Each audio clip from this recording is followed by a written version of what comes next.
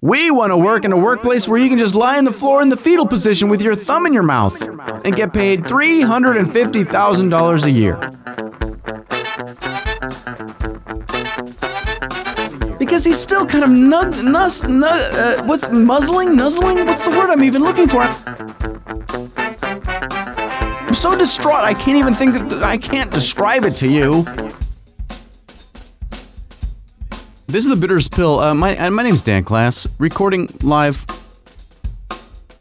from under the flight path, Los Angeles International Airport, here in beautiful, sunny, smoggy, angry, laid back, simultaneously ingratiating and PO'd Los Angeles. Sitting here in my garage, you know me, I'm a stay-at-home dad / failed actor, former comedian / podcasting, icon. And the reason I mentioned that, I think I mentioned that last week, you know what? It's all I got. You know what I mean? I've been listening to a Donald Trump book lately, and he says, if you don't talk about your successes, no one's going to know about your successes. So you know what, Donald? I'm a podcasting icon. I'm a podcasting icon opening a Diet Coke. So I'm going to try to keep the belching to a minimum. Listen, folks. I know this is late. This show is late. I know it's late. Life is just... I find that as I try to get things in control, they test me. They just do. I've been very busy. Have you been busy? Is this a busy time of year? I'm starting to freak out a little bit because I'm very busy.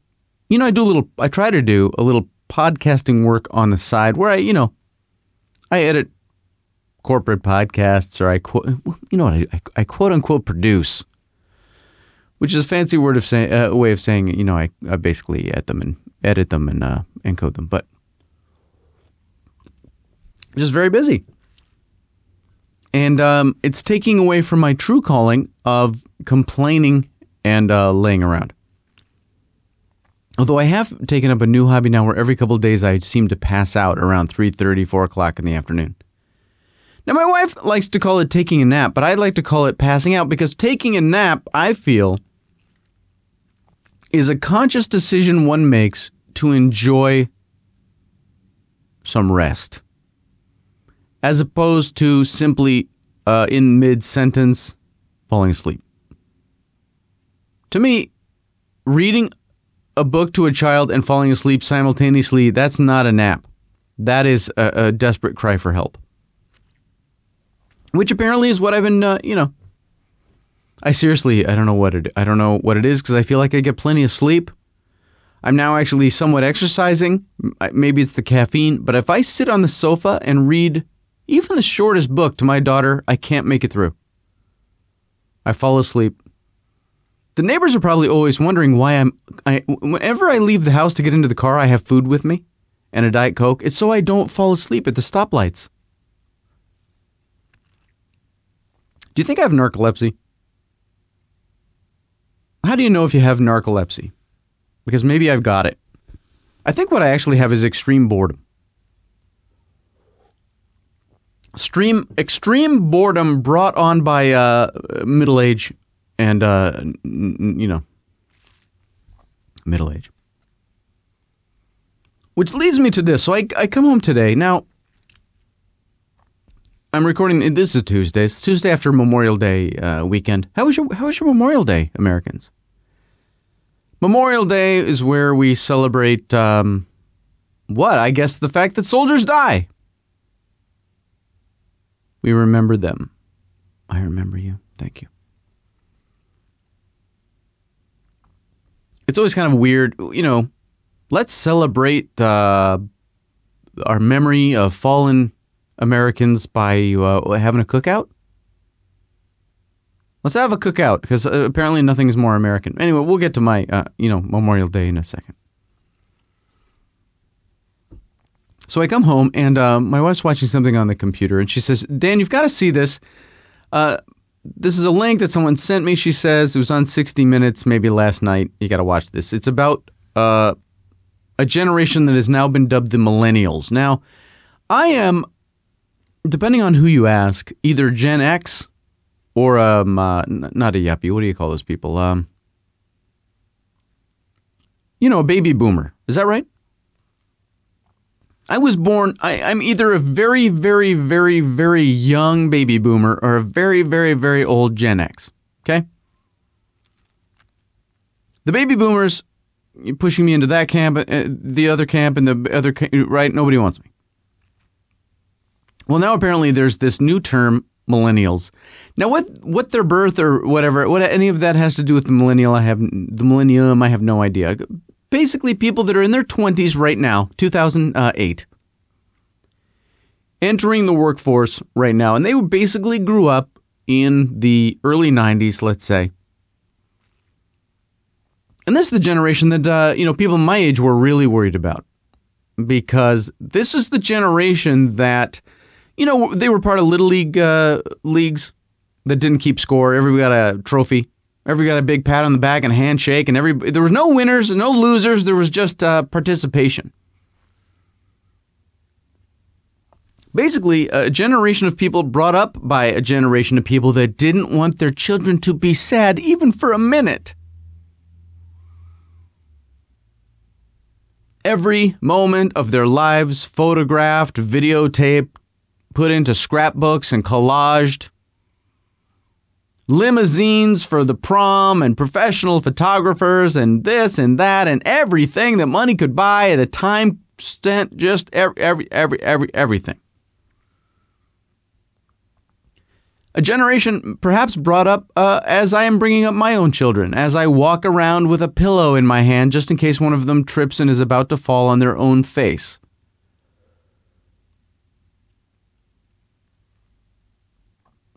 But it's a generation that's never heard the word no. It's a generation where at least 50% go straight home after college with no intention of moving out. Actually, it's just sort of a matter of course. Now, when I was graduating back in the Stone Age, what we would do is we'd, ride the dinosaur home, and we'd maybe stay home for a little while because, you had just graduated. But then given what is by today's standards an incredibly short amount of time, you would get your ass out. And the reason you would get your ass out is because you didn't want to live with your mommy and daddy, my God. Now, why didn't you want to live with your mommy and daddy? Because you had gone through adolescence. And adolescence makes you not want to live with your mommy and daddy.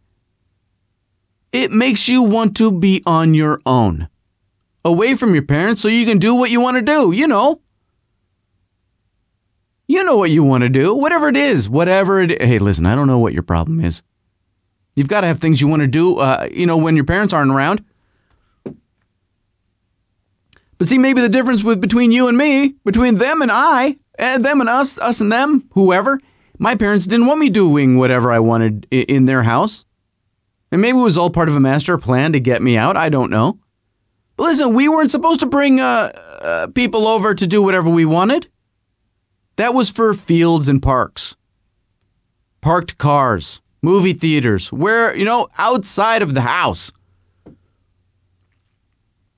So maybe it's a generation that's just told, listen, you want to, fool around? You want to smoke a little smoky, drink a little drinky, you want to do whatever you want to do it. Yeah, do it here. Listen, we got a big screen. We got a big screen and a fridge full of whatever you want in the garage. Have a party, whatever.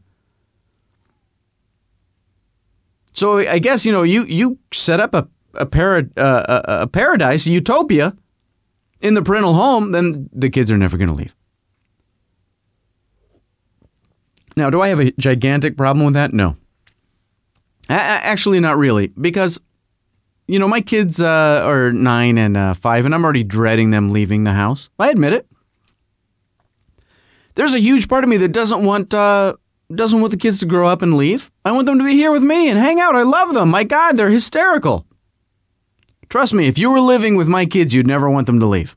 And I hope you feel that same way about your kids. Absolutely. Listen, God bless you if you feel that way. But what happens is you create a situation where they won't leave you, which means they cannot live without you. So here's this generation, and I find this kind of simultaneously understandable and then simultaneously absolutely kind of, what's the word I'm looking for? Nauseating. Because listen, I never wanted to grow up. I never wanted to grow up. Dan does not want to grow up. Listen, I am 44 years old. I know. I'm 44 years old and I have about the intellect and emotional development of a 17-year-old. I admit it. I'm not proud of it. I'm not proud of the fact that I'm about 17 years old and this wrinkled old pot-belly bald body. But I'm about 17. But the older I get, I realize I'm actually quite a mature 17. Dan, you know what? Honestly, for 17, you're quite precocious. Thank you very much. So that part I get. Okay. Now, the other part I kind of get is, there's a generation of people that don't want to just punch the clock and sit in a cubicle and do their job. They want to have fun and text their friends and check out MySpace, and they want to, keep their yoga appointment because they've been doing yoga since they were 4. Yoga's Tuesdays, 3 o'clock. I got to keep that even if I have a job. Well, hold on. Okay. Okay. I kind of dig and understand in a way, to a point, your self-centeredness. Absolutely. Who's more self-centered than I am? Not sure. And maybe that's what scares me. An entire generation of people actually more self-centered than I am. I get you. Man, I get you. I get where you're coming from. But this is what I don't get. You have a job now, jackass. You can't go to yoga. You got a job now, jackass. You got a job. You got it. But see, they don't have to have a job because they don't have to pay rent. They don't have to pay rent because they live at home. They don't have to pay for rent, for food, transportation. Mom will drive them to work. Hey, sure, I'll drive you to work just like I drove you to school for 15 years. Here you go, honey. Go have a good day up in your job. It might as well be 5th grade. So I'm watching this thing, and I'm really, like I say, I'm torn, Oh, hold on.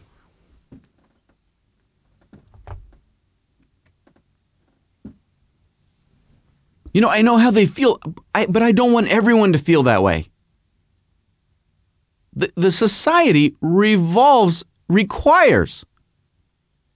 that not everyone is a child.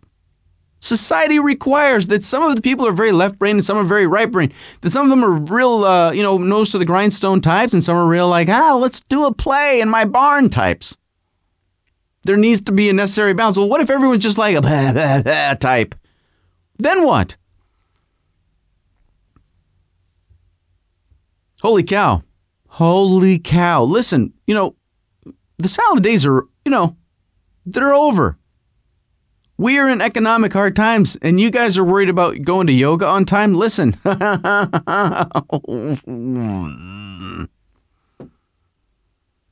you know what? I understood. I understood. But again, this is a generation where, right, every moment is documented, photographed, videotaped. Everybody gets a trophy and a slap on the back. There's no winner because no one can lose. Now, I want you to watch this piece if you're at all interested. I'm going to put it on the website, thebitterspill.com. But here's the part that absolutely scared me the most. Whoever the guy is, and I don't even recognize the guys on 60 Minutes anymore. It's been so long. I think it was Morley Safer. I don't know who it was. He's interviewing these 2 guys. Now, one of them has written 2 books for the millennial generation on how to get by. Because apparently now you have 2 completely divergent societies. You've got old school and new school. And old school is just too gruff for old school. So old school will tell, or new school, what did I just say? Like basically, okay, anyone over the age of, let's say, 30, they have to learn how to talk to anyone under 30. And the under 30s have to learn how to, use a knife and a fork and write a resume. So the under 30s are all in hotel rooms being lectured about how to make a resume and maybe, wear a shirt and closed-toed shoes to the office, guys. And the over 30s are being taught how to essentially parent the workforce, honey. To talk to the workforce like they're little children. I mean, the woman that the interview from J. Walter Thompson, one of the biggest ad agencies in New York, she said she has to coddle these kids so they don't leave. Holy crap.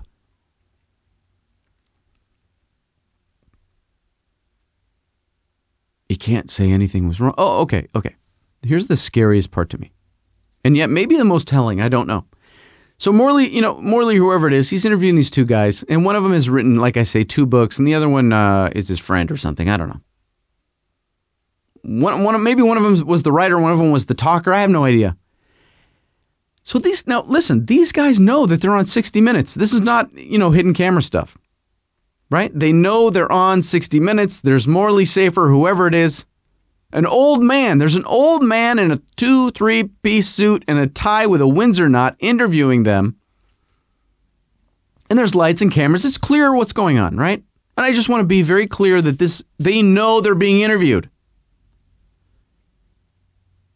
And they're saying, we want to redefine things. We want, to work things out so it's our way, but it's still productive. And I'm like, you know what? Great. God bless you. That's what probably every generation at least feels like, whether they do or not. Because I honestly have a feeling they're all going to get ground down into office drones eventually anyway. But, this guy, hey, listen, man, I get where you're coming from. Yeah, you want to figure out a way to have fun at work, but still be super productive with your Twitter and your texting and your email. I am with you every step of the way. And then he says, completely seriously, and I want my boss to send a note home to my mother telling her I did a good job.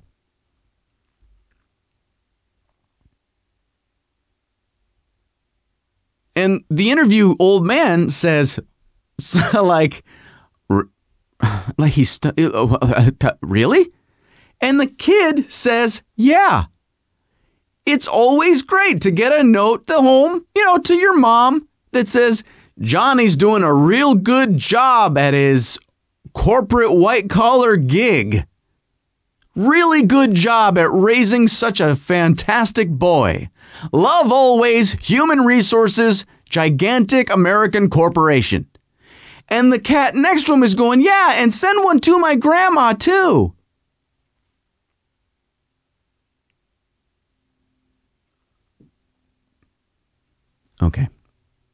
Okay, you had me. Yeah, because I'm only 17, so you kind of had me. You had me with, having wacky disco day. You had me. You had me in a way, like having a wacky costume parade around. One guy's dressed up as a fly, one guy's got a fly swatter, whatever. I get that. It was a little weird giving 25-year-old girls certificates for a job well done with little stickers on like they're a 5-year-old at gymnastics. Okay, maybe I can begin to swing with that. But the minute you even jokingly joke, you're serious? You want someone from your job. You're after college, you are now a degree-carrying graduate and have a white-collar job at a major corporation, and you want someone to write a note to your mommy saying that she raised a good boy? My God, you're in elementary school. You're not even an adolescent like I am. Holy crap, are you serious? You want to get a gold star sent home to your mommy? So you and your little codependent mommy can say, look, I did such a great job raising you. Yes, you did, mommy. Yes, you did. It's time to suckle. Because at least I'm a lazy 17-year-old. I don't want you sending Jack home to my mom. Leave my mom out of this. This is my thing. Are you serious? Listen, I can understand your friends being the center of your universe and wanting to go to your mom.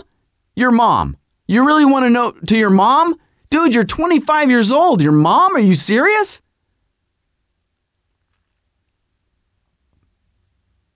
But they were saying, adulthood nowadays doesn't start till 28 or 30.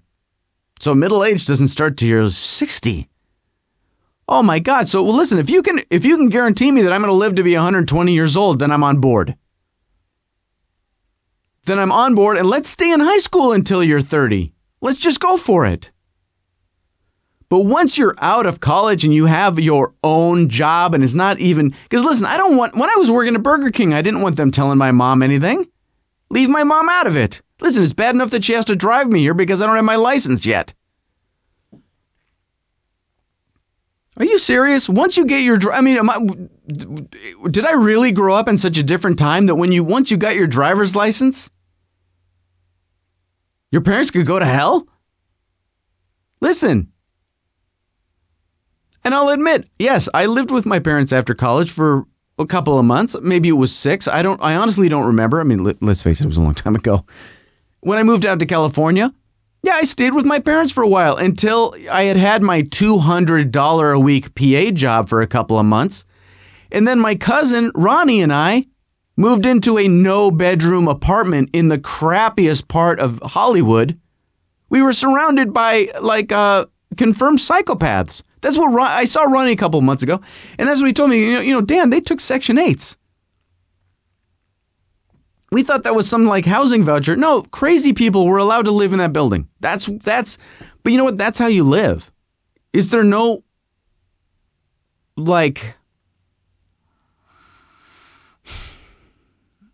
is there no desire to have the rough times?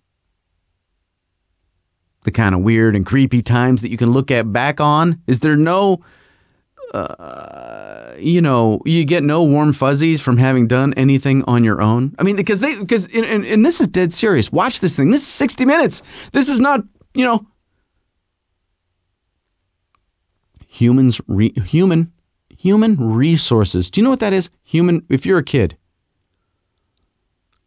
And someone was asking me, who listens to these recordings you do, Dan? What ages? What age groups? Well, I'll tell you, I got teenagers and I got 30 and up. And I'll tell you why, because no one is telling 20-year-olds, 25-year-olds their mommy does not know that they should listen to this program. So listen, if you have nieces and nephews that are in their 20s, apparently you need to tell them to listen to this. And maybe I will try to straighten them out for you. Because human resources executives or whatever. I don't know how you refer to those people. Human resources people are getting calls. This is what they said. Hello. Hi, this is the mother of David Johnson. I am not happy with the employee evaluation he received. I thought he should have really been evaluated more positively for his work there.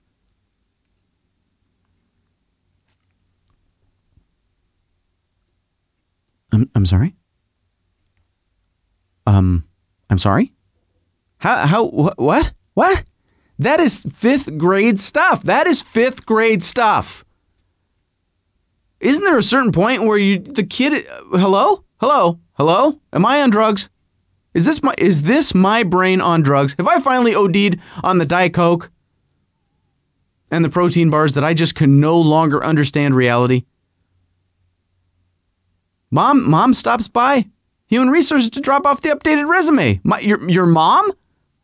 And my wife, God bless her, she's the one that shows me this. So she'd already seen it. And she puts it this way. These guys go on national TV and admit this stuff and then actually expect that they will get laid in the near future. I don't know a single male child of my generation that would have gone on TV. A single one, man. The wimpiest, nerdiest, the most mama's boyiest. And listen, man, I'm a cat. Listen, my mom used to blow dry my hair. My mom, she may or may not have helped me polish up a couple college admissions essays. I'll admit that. Again, 17. I do not know a single guy of my generation that would have gone on national television once they were over the age of probably 12 and said, yeah, I want you to send a note home to my mom saying what a good boy I am.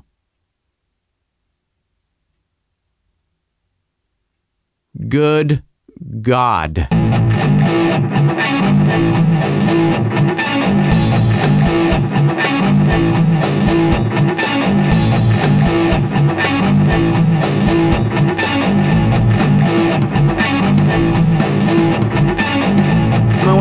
are not, we're not really very good at planning ahead.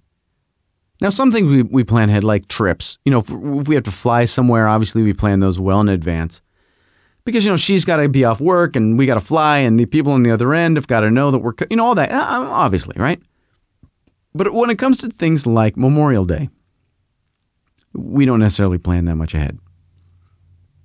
Now, the reason we don't plan ahead, I believe, is that we are trying so desperately during any given week to keep our heads above water that we don't actually have time to think to weekend leisure time activities.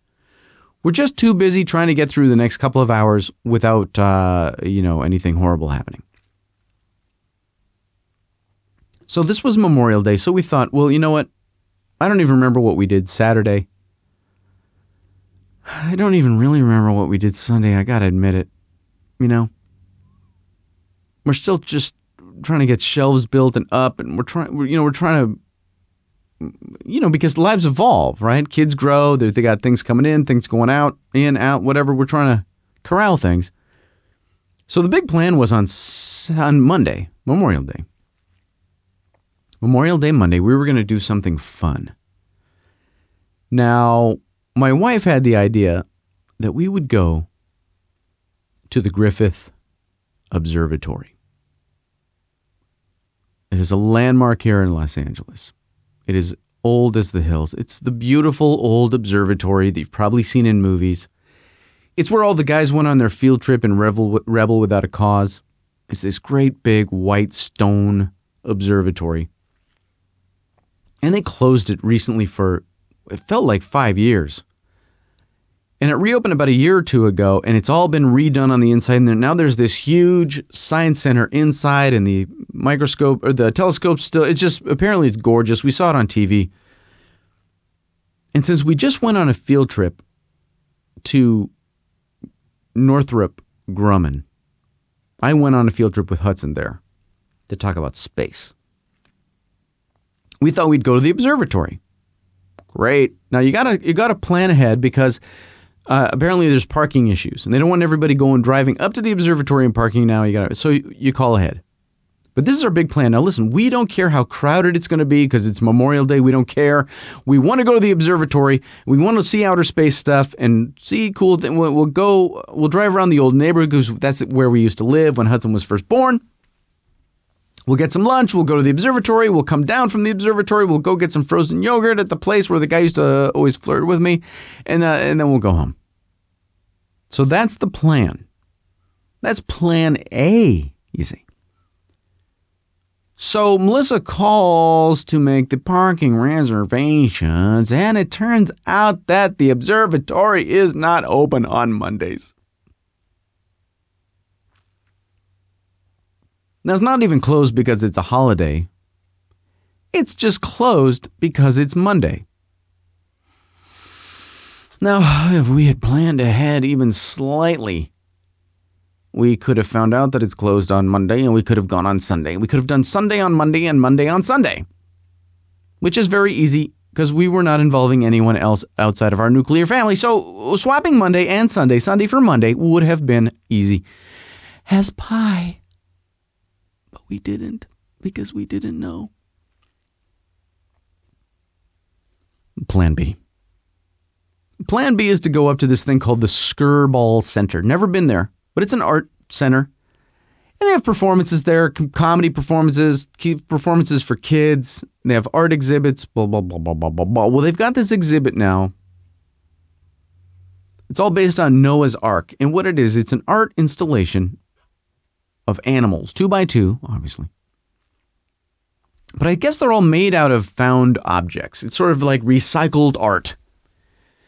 And the posters are up all over town, and it looks really cool. The artist style it's just, you can tell it's just fun and fresh. There's ecology, there's art, there's everything. It's going to be great. It's not that far away, but it's not that close. So it kind of feels like you're going somewhere, but not too far. It's just up the freeway. Great. So I get on the website because I want to, It's up near the Getty. And the Getty, again, parking situation where you park here and then you take something there. I don't know what's going on at the Skirball because we've never been. Hey, guess what? They're closed on Mondays. Not because it's a holiday, because it's Monday. Okay, that was plan B. All right. So I hit the net. I hit the browser. Open many browser windows. Okay. Natural History Museum, is it open? Yes, check. Okay. Science Center down near the Natural History Museum, is it open? Yes, it is. Check. Okay. The Aquarium of the Pacific in Long Beach, is it open? Yes, it is. Check.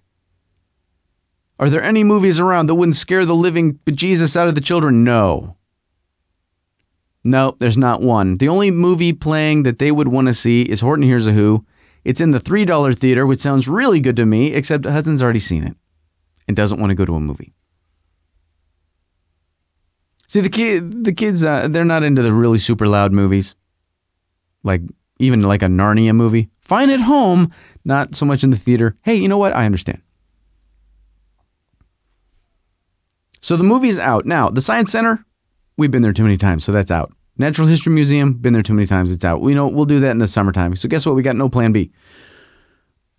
Then I think, hey, you know what? There's that really cool, now we've never been there before, but right on the freeway south of here is this really cool miniature golf place. Now, it's nice to go to this other miniature golf place that's right down the hill from us called the Putting Edge. Now, the Putting Edge is indoors. It's indoor miniature golf, like putt-putt type, whatever you call it, golf, in the dark. It's in the dark with fluorescent lights and loud music, but he loves it. Both the kids love it, but we've been there 100 million times. It's Memorial Day. We feel like we should be outside. So I realize, you know what? We've never been to that thing. I don't know what it's called. But it's right off the freeway. It's got the big castle. It's a real outdoor miniature golf, California style place. Let's go over there. We'll play a round of golf. We'll do some arcade games, and then we'll go somewhere for lunch. Somewhere fun. So I hit the internet. I don't know the name of the place, but I put in, into Google or whatever, miniature golf. I don't know, Hawthorne? Redondo Beach? Okay, whatever. Well, I find it. Now, I don't find a website for the place, but that's not surprising. It's a miniature golf place. Do they really need a website? I don't think so. But I find several of those sites that you find where people, list things like that, and then there are going to be comments or whatever, and there are all these comments like, oh my gosh, it's the greatest. The place is the greatest. It's so much fun. It's a blast. You play golf and you do this and they've got this and they've got that and you do your thing and it's so much fun. Comment after comment. I'm so glad. I look at the hours. The thing is open on Mondays. I don't know what time. I don't know what time. I don't care what time. It's open on Mondays. That's all I need to know. I don't know if it's Monday through Saturday. Monday. I don't care. It's open on Mondays and you go there and apparently you have a very, very good time. So I get the address, I put the address in my phone, I get the phone number, I put it in my phone, I store it in my phone and I call them and the phone just rings and rings and rings. Well, this is, it's 8:30 in the morning. This is not stressing me in the least because, they're going to open at 10, let's say, and everything will be hunky-dory, maybe at 11. But we're all really antsy to get the heck out of the house. So, around 10, 10:30, whatever it was, I guess it was about 10:30, we drive over there. So, I've seen the place a bunch of times, but I'm not exactly sure how to get into it. Because it's not really on Marine, and it's not really on Redondo Beach Boulevard. It's kind of between the two, literally beside the freeway, but not even on an off-ramp, between two exits. But I'm pretty sure, and especially based on the address, I need to go to Marine. I need to go to Marine near the freeway, and then I bet it's that driveway that I've seen a bunch of times, kind of in this field. I know it sounds freaky for LA to there be a field and whatever. So we go over there. And we take this little shortcut through the parking lot of Costco because I had this fantasy that the Costco gas station would be open, which it was not.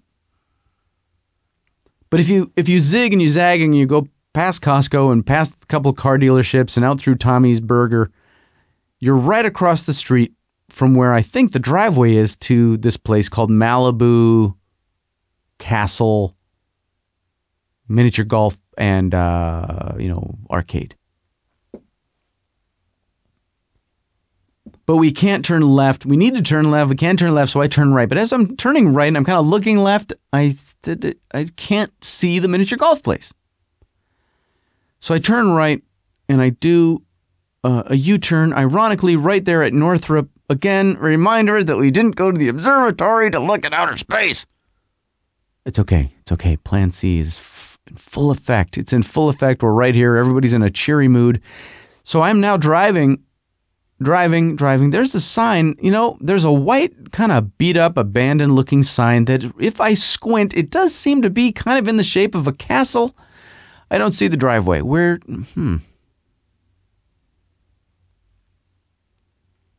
Yeah, I didn't see I didn't see the driveway. Boy, I did see something though that, you know what? I'm not going to say anything. I'm not going to say anything until I'm confirmed on this. Maybe you have to get in on the other street. Maybe we'll go around, but I don't want to say anything because everyone's in the car and it's kids and they're kids and it's Memorial Day and we haven't done Jack Rabbit.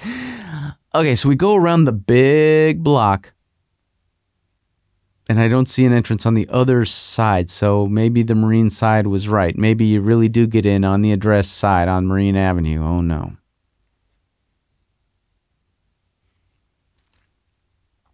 So we stop and get some gas. And I say to everyone, there's a chance, guys. Now don't freak out, but there is a chance that Malibu Castle is closed. As in closed. To which Hudson says, well, you mean closed? Like, well, when are they going to be open? Like at 11? No, I mean closed. So when we drive by, let's all look and see if we see it. But I think Plan C is going the way of Plans A and B.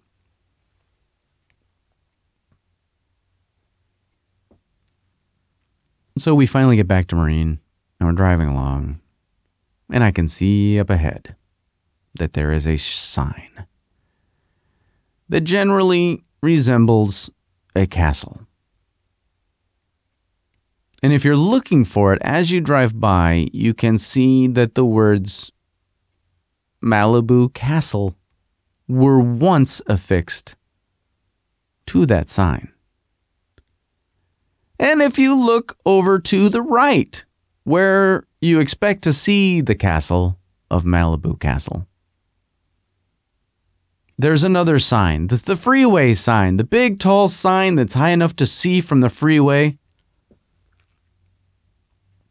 And it says, for lease, hotel/auto, available now.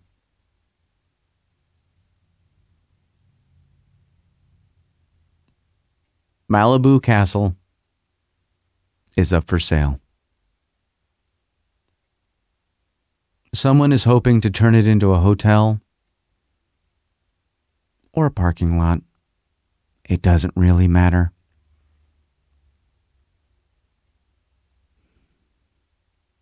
We got on the freeway, and we could kind of see the corpse of Malibu Castle as we passed. Not well preserved, lying there in its casket, defaced, graffitied upon.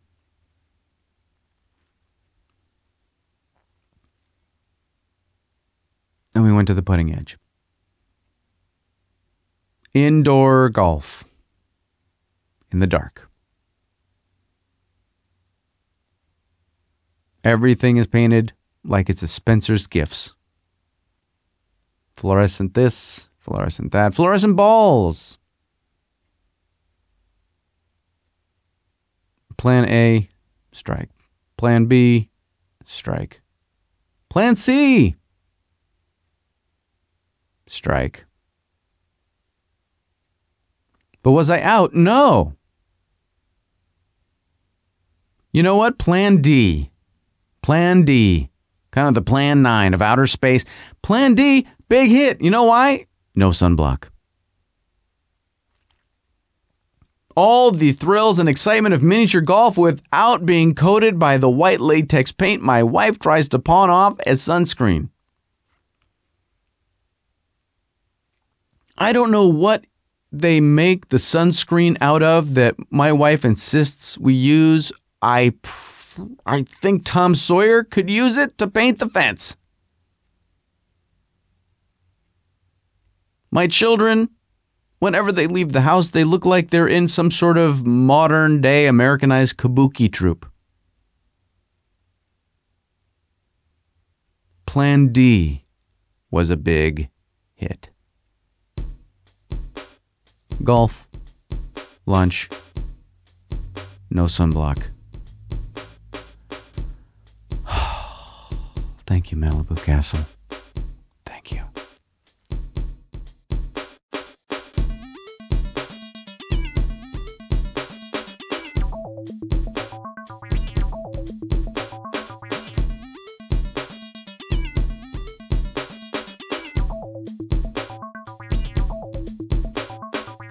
Now, my wife originally,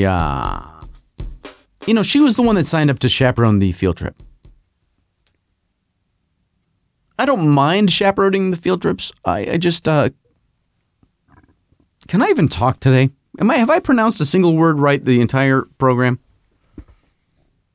I can't talk. Okay. You know what I mean? Has it been annoying you as much as me? No? Really? Good. Okay. Actually, I've been speaking perfectly. Why do you even have that reaction? How dare you? Anyway, as I was saying, it was my wife's idea to chaperone this field trip. This field trip to Northrop Grumman. Northrop Grumman. For Hudson, for his what grade is he in? Third grade? I can never keep track. Third grade class.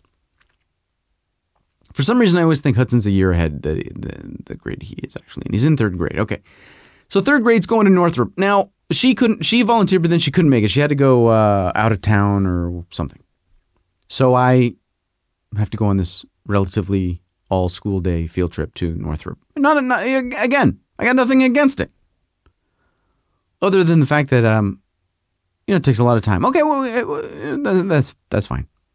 You know what?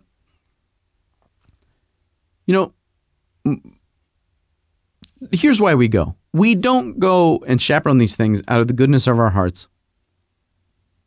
We do it to keep up with the Joneses. I'm going to be very honest with you. And maybe that's why everybody does everything they do. And that's why we end up in this situation where kids expect notes to be sent home to their mommy from their employers, just like from the teacher.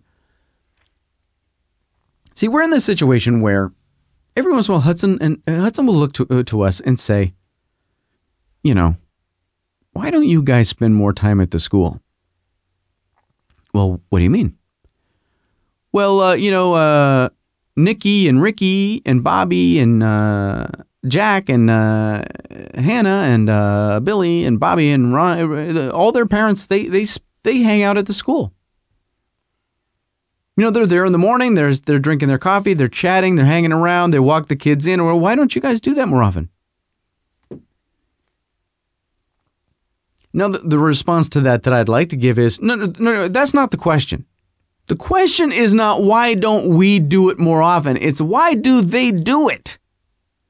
What the hell are they doing hanging around your school? Because, Hudson, it's your school.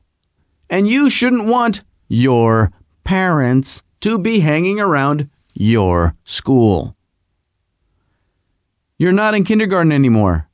When you were in kindergarten, I walked you in a couple times, but then guess what? To give you a feeling of independence, we let you walk your old bony ass in there. What, I got to stand around and having a latte chit-chatting with the other parents? No, they shouldn't be doing it either. But we can't say that to him. We have to say, well, Hudson, we're just so impressed that you don't need us to hang around there like that you're independent enough that you don't need to be walked into school like some kind of kindergartner. We just think it's great. Read in or out of that what you may. But with any school nowadays here in America, at least here in Los Angeles, public or private, parental inclusion, involvement in every other way is a big necessary thing.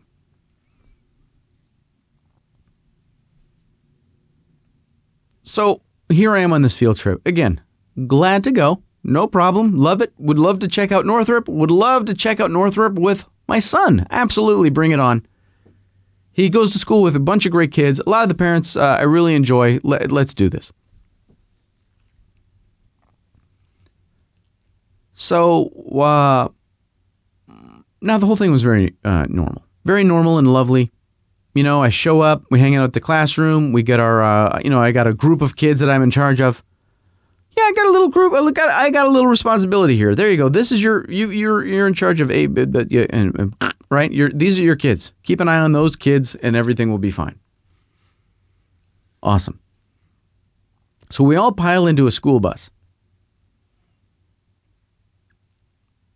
Now, being an adult and being polite or whatever, I try to be the last person on the school bus. It kind of makes sense to me that I would be among the last people. Why? Because I'm an adult and I'm a male. I'm one of the few males and I'm one of the few adults. So the kids should go on before me and the women should go on before me. That's just, the way I think. But there's plenty of room in this bus. It's a very big bus. So I go kind of towards the back. And I find an empty seat and I sit down. Now, these seats are not made for even small adults. Now, I'm 5'7". I may be even smaller than that now. I think I'm shrinking. So let's say I'm 5'7". These seats are honestly closer together than the seats in an American Airlines aircraft. The only way I can make it from the school to Northrop is if I am able to sit cockeyed, with my ass in the corner and my legs kind of pointed towards the aisle, right?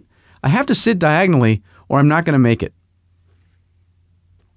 Now then so I get seated and I'm okay and I'm cool. I'm sitting with I'm near enough some kids, maybe I can, have a little conversation with them, maybe not. I don't really care as long as we get there and I don't have to sit with my knees in my chin, right? I'm fine.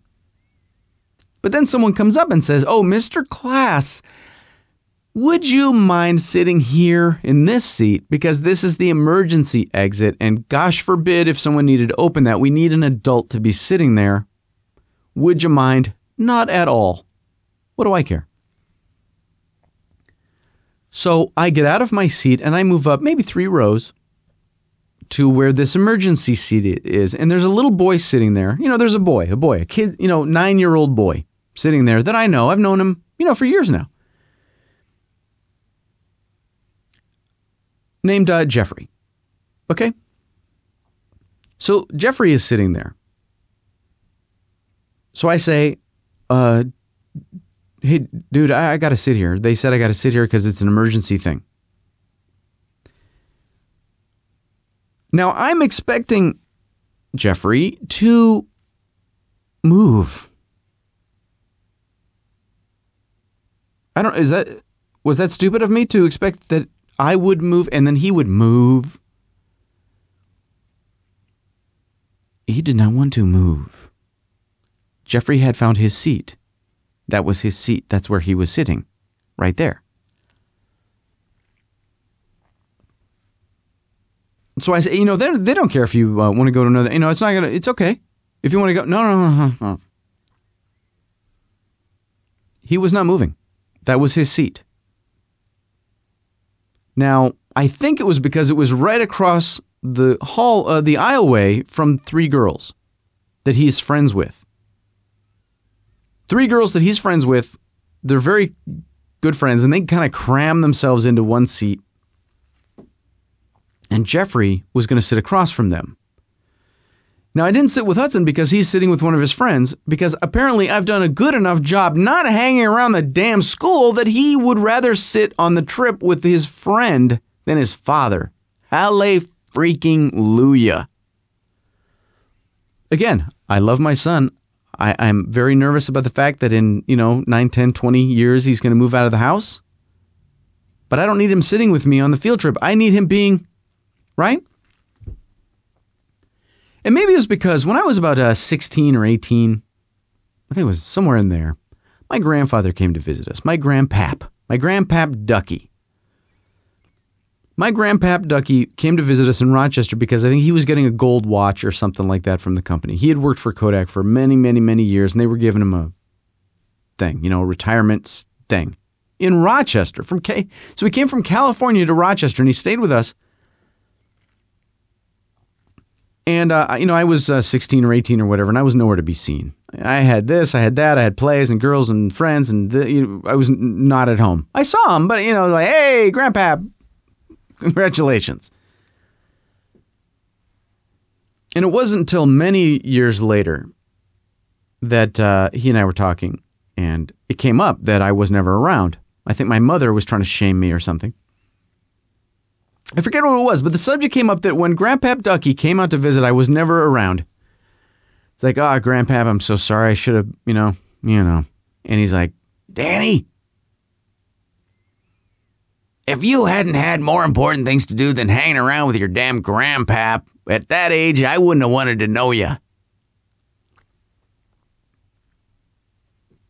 Now, that was Ducky. And he wasn't bull-crapping me. That was Ducky. If you're 16 years old or 18 years old and you got nothing better to do than to sit at the feet of your grandpappy here in American culture, then you're obviously not teenaging well. So I'm actually feeling good that Hudson's several rows up with his buddy. But apparently Jeffrey is not going to move. So I'm going to sit all the way from school to Northrop with my knees up under my chin and my sack lunch in my lap because I am okay. Also, Jeffrey has a strange sense of proportion, sharing, sitting on your own damn side of the seat. Because we're even buckled in. We're in seat belts. They have seat belts in school buses now. So he's in a seat belt, but is not sitting on his side. He's sitting in the middle. So I'm cramped this way and I'm cramped that way. I'm cramped forward and backwards and side to side because Jeffrey can't sit on his side. Luckily for me, Jeffrey feels no obligation whatsoever to speak. He barely speaks to me at all. He speaks every once in a while to the girls sitting in front of us. He borrows a little toy from them. One of those water things, there's water in a plastic case with a see-through thing on the outside, and you push little buttons and it pumps the water around and makes little balls or little hoops go around in the water, and you try to get the little hoops on a spike. So luckily, Jeffrey's leaving me the heck alone, and he's just doing this thing where you're supposed to get these little hoops on a little spike.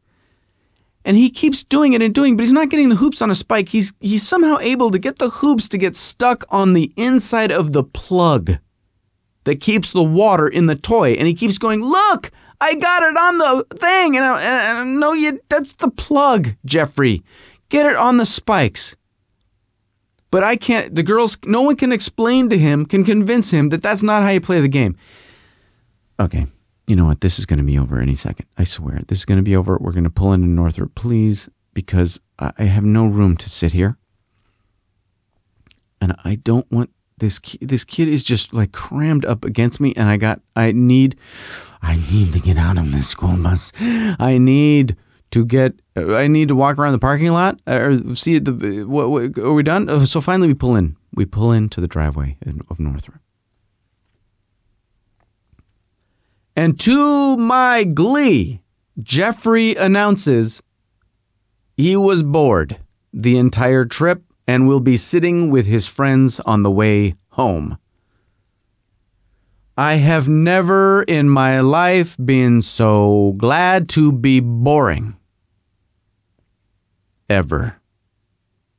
Because at least on the way home, I'm going to have the safety emergency seat to myself and I can slide my legs over. Great.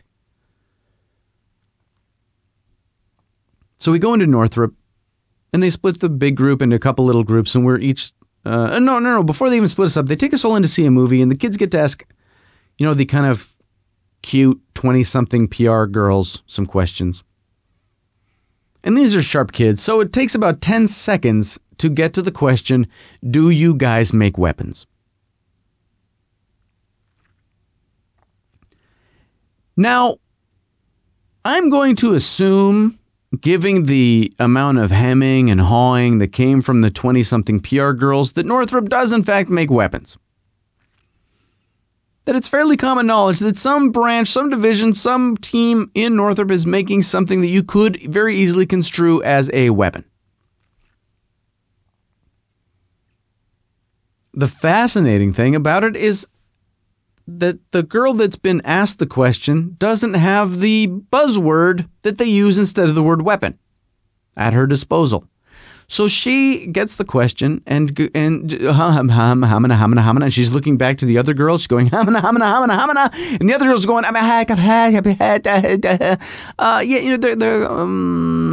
okay. I forget the spin. I forget how we're supposed to spin this. Yes, we make weapons. You got it. Okay, you got me. You got me. I forgot what I'm supposed to say. Yes, we don't make them here, but somewhere, one of the Northrops, yes, we make weapons. Okay, you happy? And the kids were very happy because they just want to hear about Star Wars stuff and flying around and shooting things. That's why they're here. Don't talk about benign satellites. Talk about shooting missiles and then shooting down missiles. That's what they're here for. But we had a great visit, really great exhibition. We got here, we went there.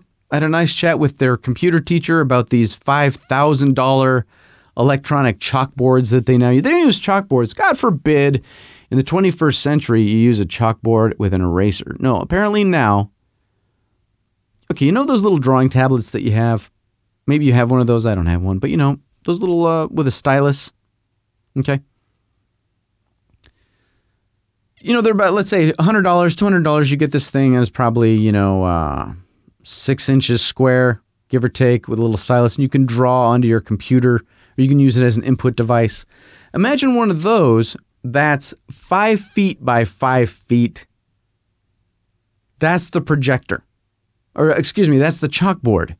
The chalkboard is one of those with a projector. And somehow you hook this to your computer. It's called a smartboard, maybe. I don't know. Do your kids have this? The projector projects the image from the computer onto the board, onto this thing, this input device. And then the teacher uses these special stylus type colored markers and can draw on it. But it's an input device, so they don't really draw on it. They're drawing on the computer that is projecting the image. You see how the cycle of this? So you input in the input device, but it goes into the computer, then back out through the screen. Okay, seriously? You could just be using a chalkboard, right? And an eraser? Yeah, we could, but then we wouldn't be able to make these cool flash animations move. Look, kids! Look! Learning is fun because everything can move.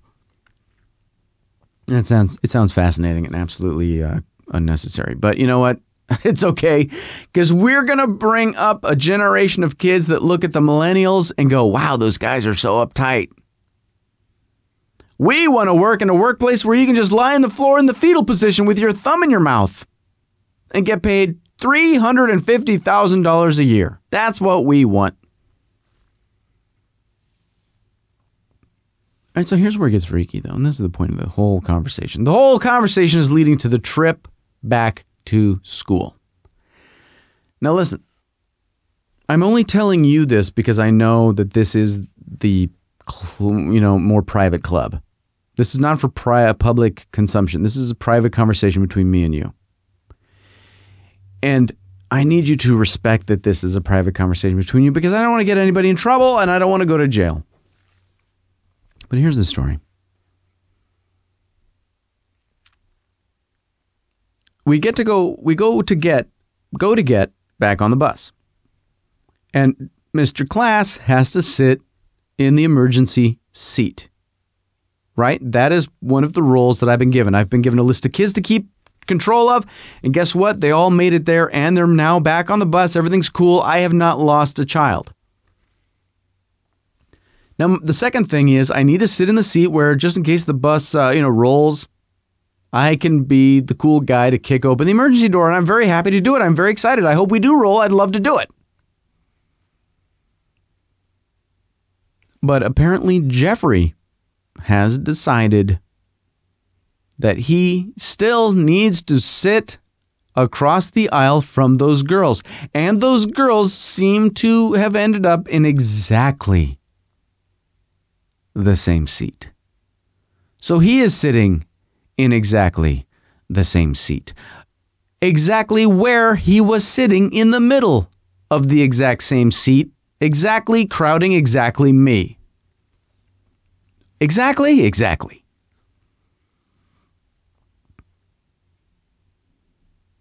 So here we go. So Jeffrey's sitting in the center. We're buckled in. My knees, right? At least I don't have lunches now in my bag. That's the one upside is we've eaten our lunch.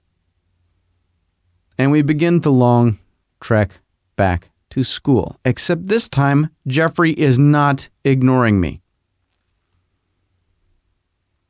He wants to talk. Now, it's not a big deal, except I can barely hear him. His voice is not very loud, and the school bus is very loud. The bus is loud, the windows are loud, the other children are loud, the parents are talking, they are loud, everything is loud except for Jeffrey.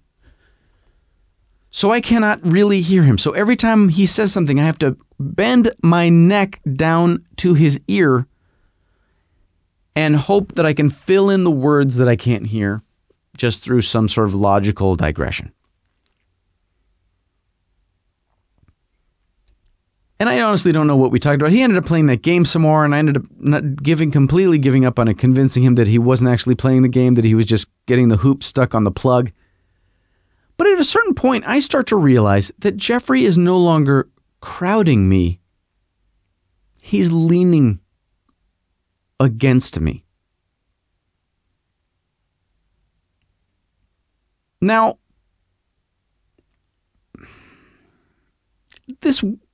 okay. Listen, what I'm going to tell you, I'm assuming that everything that happens from now to the end is completely innocent. But I have to preface what I'm about to say by saying this. My son, the boy that I raised as a stay-at-home dad all his life, all through his babiness, toddlerness, all that, we used to cuddle and kiss and hug uncontrollably. I didn't care. I didn't care who saw it. I didn't care what predictions they made about his masculinity in the future, my masculinity in the present. I didn't care. I don't care. I hugged and cuddled that kid as long as he would stand it. But you know what? He's now 9 and we don't cuddle anymore. He's a young man now, right? We sometimes sit together. You know, maybe I'll have my arm around. I mean, we're not unaffectionate, but you know what I mean. There's a certain level of physical intimacy that is no longer happening with my son and I as a normal part of his growing. Okay, Jeffrey is cuddling with me. Jeffrey is cuddling up to me, and we are in a bus. We are in a bus surrounded by children and teachers, and he is cuddling up to me. He's no longer just leaning on me. He is cuddling up to me. He's grinding the back of his head into my chest. What in the hell is happening? And I keep there's this little sloughing maneuver that I'm trying to make. I wish you could see, because you kind of start at the base of your spine and you try to move your spine like a whip. You're kind of, and you're like I'm trying to throw him off of my chest. I'm like, hey, scooch over a little bit, dude. I need some room from you. And he's like, okay. And then right back down, and we're cuddling again. So I go, and I kind of slough him off, and I put my arm in there. Because I think, well, my arm has been on the back of the seat, to get a little extra room for me. And then he's going right, and he's right in my chest. So I'm like, so I slough and slam the arm down. So now there's at least an arm, but now he's just cuddling with my arm. Now he's just cuddling. He's like grinding his head into my shoulder. My God, I am cuddling with someone else's son. Now, I'm going to admit to you, if this boy were, and this is the part I'm going to go to hell for. Listen, if this boy were more masculine, more macho, if he were larger or looked different, I maybe wouldn't have had this level of anxiety. But Jeffrey is a petite little flower. And I am very uncomfortable with this petite little flower cuddling with me because I'm not this petite little flower's dad. Or mom. I am neither. But the way he behaves, I start to feel like I am on a date. I feel like I am on a date with someone who is way more into me than I am into them. Now listen, I don't know if Jeffrey is starved for attention, if he's starved for fatherly attention, like he needs a father figure. I've seen the father. The father's a big hulking dude. Big hulking guy. He's not a petite little flower. And his mom, petite little flower. Dad, big hulking guy. I don't know. I don't know if maybe this is just normal behavior. Maybe he spends no time with the father and this is how he deals with the mother. Maybe he spends no time with the father and this is how he deals with the father. I don't know. I just feel like, holy gosh, I'm going to get arrested any second now for sitting in a seat on a school bus with Jeffrey. Because he's still kind of nuzzling? What's the word I'm even looking for? I'm so distraught. I can't describe it to you.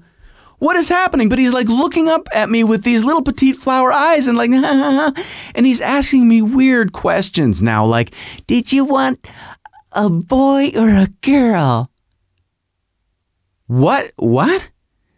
When you were starting to have babies, did you want a boy or a girl? Well, I wanted a boy. I wanted a boy and a girl. I got one of each, so I'm fine. I'm fine, and I'm fine. Well, I could come and live with you. No, you can't, Jeffrey. No, you can't. You can't come and live with me.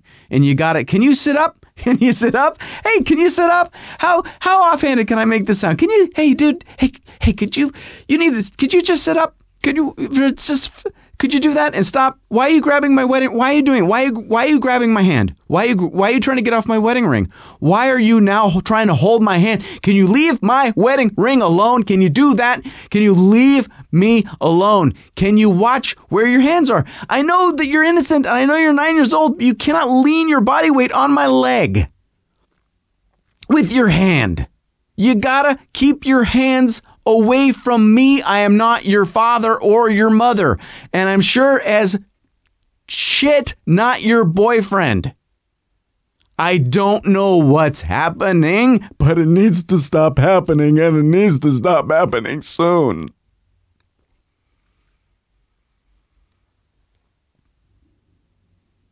I tried to, in a lighthearted way, peel Jeffrey from me when we finally landed in the school parking lot.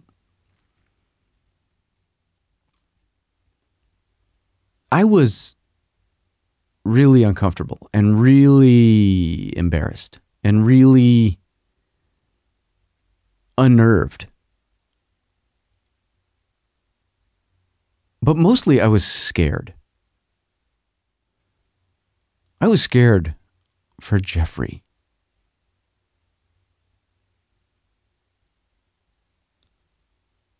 Because I am a very well-meaning dad on a school bus full of kids and teachers and parents.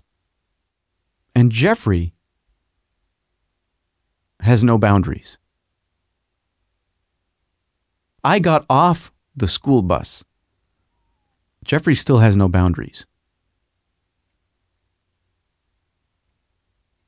I fear for what's going to happen when it's not me there. Out in the world, I really fear for Jeffrey.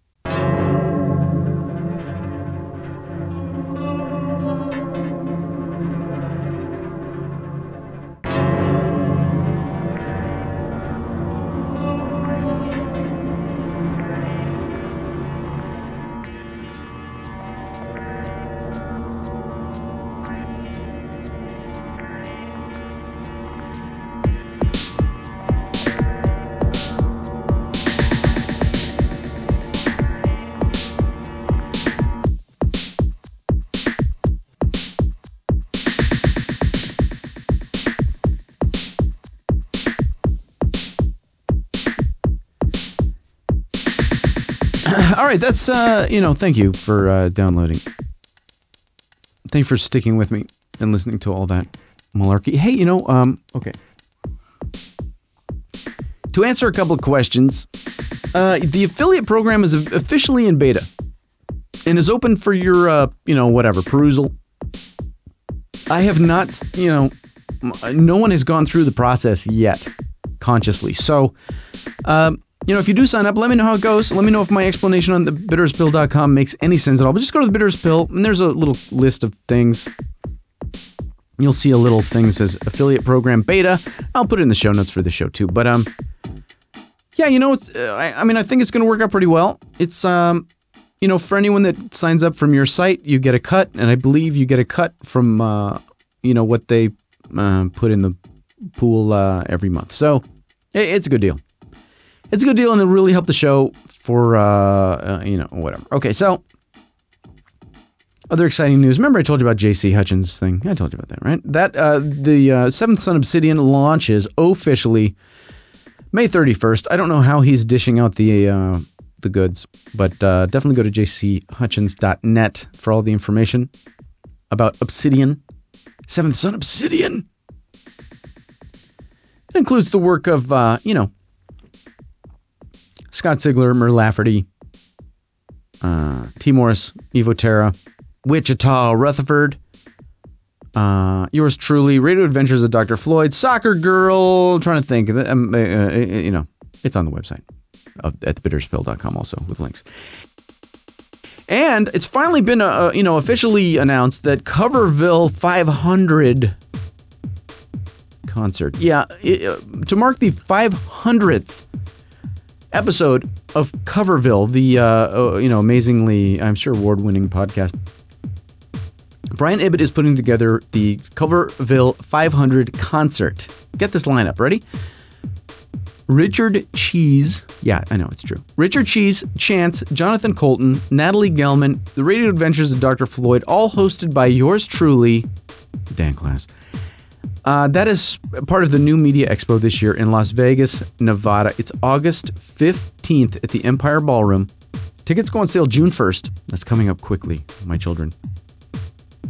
Yeah, it's an awesome lineup. So yeah, Radio Adventures of Dr. Floyd, Natalie Gelman, Jonathan Colton, Richard Cheese, Chance, all a part of the Coverville 500 concert. Go to coverville500.com for more info.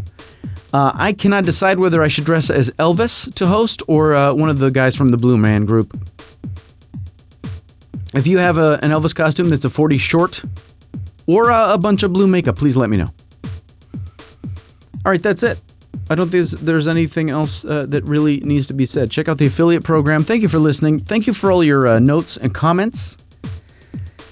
I really do appreciate the little letters you sent me. You know that, don't you? I really do. That's it. Okay, rock on.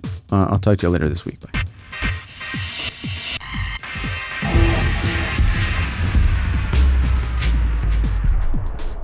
The Bitters Pill is produced by Jacket Media, jacketmedia.com, makers of fine podcasts since 2004.